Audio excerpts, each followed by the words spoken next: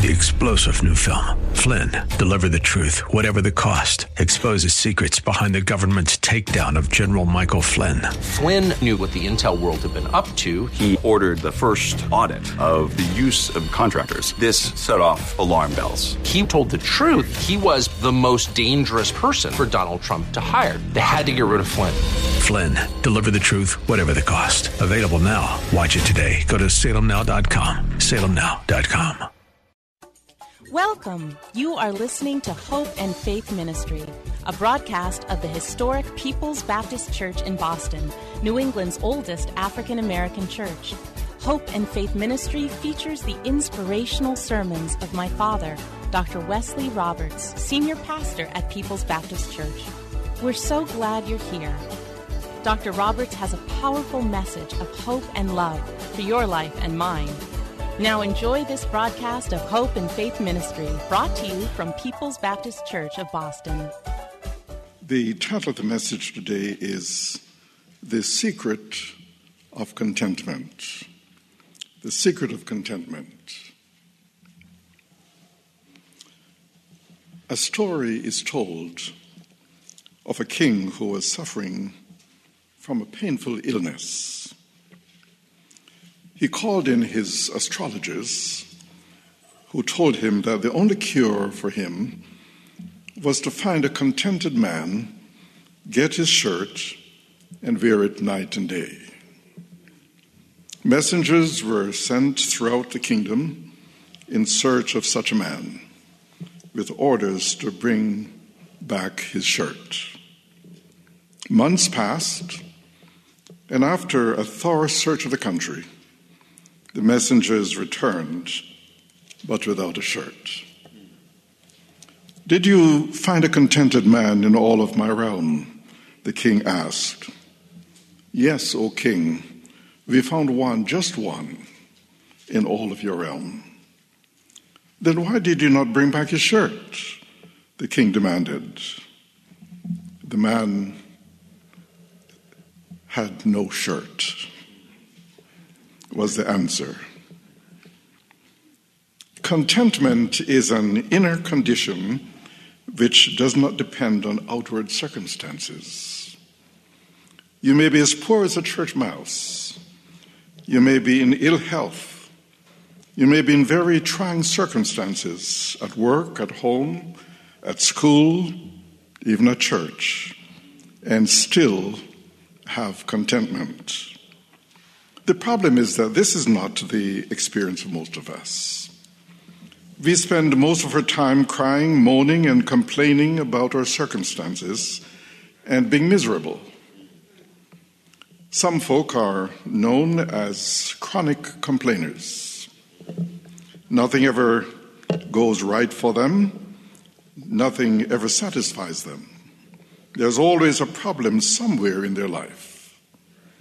It seems to me that Christianity offers us an approach to life which can take away our discontentment and cause us to enjoy the abundant life that Jesus offers to those who believe in him. This approach to life is expressed by the Apostle Paul in Philippians chapter 1 and verse 11, where Paul says, I've learned to be content, whatever the circumstances. And the New Century Version says, I have learned to be satisfied with the things I have and with everything that happens. Now, the remarkable thing about this statement is that it was made by a man who was in prison. If anyone had a reason to complain and to be resentful about the way life had treated him, it was the Apostle Paul. An outstanding general in the Lord's army, Paul had given up everything for the sake of the gospel. His ministry to the non-Jewish or Gentile world is a testimony to the power of the Holy Spirit at work through him. Yet after being so mightily used by God, he had to spend his last years in a Roman prison. How would you feel if you were falsely imprisoned and ill-treated because of your love for Jesus Christ? Some of us would become bitter and resentful towards God for allowing us to be incarcerated, but not Paul. Listen to him as he writes from prison to the Christians at Philippi in chapter 1, 12 through 14. Paul says, "No, I want you to know, brothers and sisters, that what has happened to me has actually served to advance the gospel. As a result, it has become clear throughout the whole palace guard and to everyone else that I'm in chains for Christ. And because of my chains, most of the brothers and sisters have become confident in the Lord and dare all the more to proclaim the gospel without fear." So is it possible for us to view life the way Paul did? Someone might say, we are not Paul. We are just ordinary folk who live ordinary lives. We work hard but have little to show for it. We try our best, but it does not seem good enough. How can anyone in our circumstances be content? So listen again to Paul in chapter 4, verses 6 and 7. He says, "Don't worry about anything. Instead, pray about everything. Tell God what you need and thank Him for all He has done. Then you will experience God's peace, which exceeds anything we can understand. His peace will guard your hearts and minds as you live in Christ Jesus." And then in verses 12 and 13 of the same chapter 4, Paul says, "I know how to live on almost nothing or with everything. I have learned the secret of living in every situation, whether it is with a full stomach or empty, with plenty or little. For I can do everything through Christ who gives me strength." So the question that we are raising today is, what was Paul's secret? Number one, Paul accepted life as he found it. Paul did not debate life, he lived it. He saw every situation, however difficult, as a challenge, not as a problem to lament. He was convinced that God had written adversity into human life. And even the creation spells that out for us. Because every mountain has a valley. Every oasis has a desert. Every island has a lonely sea. Every rainbow has a storm cloud. Every day has a night. And because Paul had learned to accept life as he found it, without complaining, he was at peace with himself and his circumstances. In the face of bewildering misfortunes, he had learned to say, "Be confident, Paul, everything will be all right." It seems to me that much of the discontentment we experience is due to the fact that we refuse to face life realistically. We want life to be something more than what it is. We exhaust our energies fighting life and its circumstances rather than finding creative ways to let our circumstances work for us. There's good to be found in every situation, no matter how painful or difficult. I recall some years ago watching the television program 2020, hosted then by Barbara Walters and Hugh Downs, which featured In Living Color, an African-American comedy show. Keenan Ivory Wayans, the writer, director, and producer, used the black experience, its pain, its tragedies, its stereotypes, its humor, to create a very successful television comedy. The Wayans family of 10 children were brought up in the projects of New York City. Keenan said what they were doing now in the TV show began at home in the projects. While they were young, they learned to use humor as a way of surviving poverty. They were constantly making jokes and impersonating one another. Home for them was a place filled with laughter. Had they spent their youth angry at their circumstances, they would not have had the time or opportunity to develop their humor and other skills, which made them successful and, of course, wealthy. All of us have a choice about how we are going to handle the business of living. We can either let anger, discontent, and self-pity defeat us, or we can view the difficult experiences of life as a challenge. It is so sad to see Christians giving in to self-pity with frequent comments like, "It's just my luck. Nothing ever turns out right for me. Nobody has ever been treated more unfairly than I have been. I can't handle this any longer. Death would be better than what I have to deal with." You see, Christianity nowhere promises that life will be without hardship and without suffering. Jesus said to his disciples in John 16, verse 33, "I have told you this so that you might have peace in your hearts because of me. While you are in the world, you will have to suffer. But cheer up, I have defeated the world." You see, Jesus does not make you believe that all is well when it is not well. He does not offer a health and wealth gospel like some of the preachers that you see on television. He urges us to face the facts of life, to expect suffering, trials, and even death. Whether you're a Christian or not, somewhere in the past you made a wrong turn. Somewhere in the past you erred in judgment. It is all clear now. And if you had to make the decision again, you would make a different choice. But because you failed along the way or made a wrong choice, you need not go on punishing yourself, because God forgives.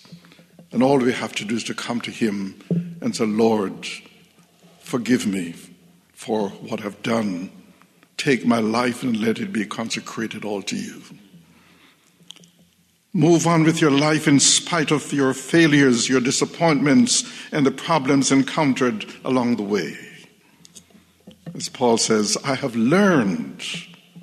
It did not come automatically, but he learned from experience to be content, whatever the circumstances. But secondly, Paul never lost sight of the spiritual values present in the experiences of life. 4 walls did not make a prison. They provided him with a pulpit from which he could preach the gospel. His years in prison did not close the door to usefulness, but rather became an open door to a greater influence. He was so certain that every experience in life had in it possibilities of good beyond what he could see, that when he became an old man, though in prison, he could still say in Philippians 4:12 and 13, "I have learned the secret of being content in any and every situation, whether well-fed or hungry, whether living in plenty or in want. I can do all this through him who gives me strength." You see, when we look at life through the eyes of faith, we will not allow any situation to defeat us, but will see opportunities that will work for us. Allow me to speak just for a moment from personal experience. I've shared some of this with you from time to time over the last 42 years of my ministry at People's Baptist Church. I was a student for 13 years, attending 2 universities and 2 theological seminaries, and receiving 5 academic degrees. It was not easy for me as a student, and for most students it is not easy. Each day I bent over the books, attended lectures, and burned the midnight oil. There was little excitement about the long days and nights, the deadlines, the sometimes boring lectures, the pressure of examinations, which in Canada covered information for a whole academic year. So it's not a semester system, but it was a system where you did examination at the end of the year. The anxiety that I felt trying to get good grades and leaving my wife and 2 young children. One was 2 years old, the other one was 6 weeks old, for 10 months to do research in Jamaica at the Jamaica Archives and the West India Reference Library, and then in London at the British Museum and the Public Record Office. And this will indicate to you that I'm a British historian, not an American historian. There were some students who dropped out of the doctoral program because they were not willing to make the personal sacrifices needed to succeed. They told me that they could not do what I did by leaving my family behind for 10 months. But I'd learned that nothing worthwhile in life comes without hard work and faith in God. I learned that success requires discipline. I had faith that if there was toil, there would be reward. And if there was sowing, there would be reaping.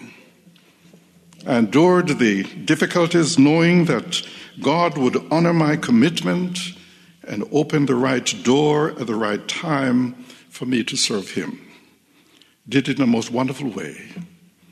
He gave me a position in the seminary, which allowed me to have a full professorship, and then to People's Baptist Church to be the pastor for these 42 years.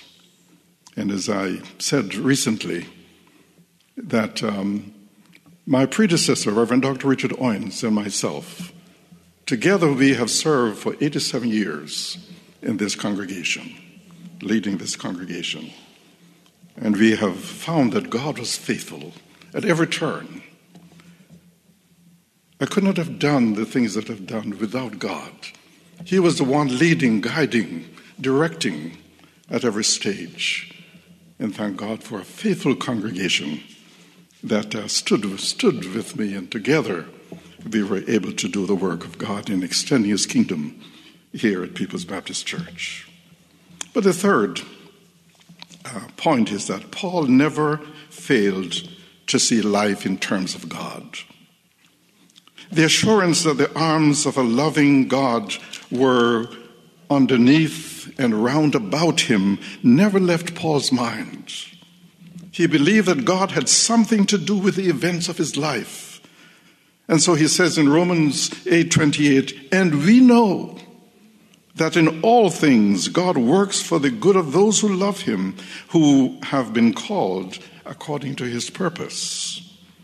And from prison he wrote in Philippians 1:20 and 21, and I trust that my life will bring honor to Christ, whether I live or die. For to me, living means living for Christ, and dying is even better. You see, Paul never lost sight of God's power and of God's love. He was convinced that God ruled and overruled the affairs of men, and especially the affairs of His children.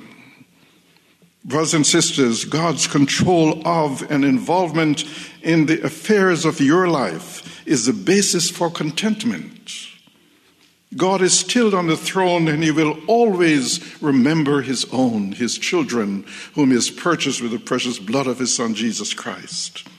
All power is in his hands to turn our tragedies into triumphs, our sorrows into joy, or darkness into light, and our night into day. When we come to the realization that God is in control of every situation in which we find ourselves, we shall face each new day with courage and with faith. Look back over your life. Run the fingers of memory along the experiences of the past. Can you not see that everything fits into the divine scheme of things? The divine plan for your life is being worked out perfectly, even though you may not always realize it or feel it. Life is a race. Don't complain if the course is rough and the goal is distant. One day you shall reach it. Life is a voyage. Don't complain if the storms batter your vessel. One day you shall reach the safe haven. Life is a pilgrimage. Don't falter on the road through self-pity, because stones cut your feet and leave your blood along the trail. We can learn to be content in every situation, for there is nothing that Jesus cannot handle. He can handle sin, sickness, sorrow. He can handle trials, tribulations, temptations. He can handle stumbling blocks, pitfalls, demons, devils, and setbacks. If you have a problem, he has the solution.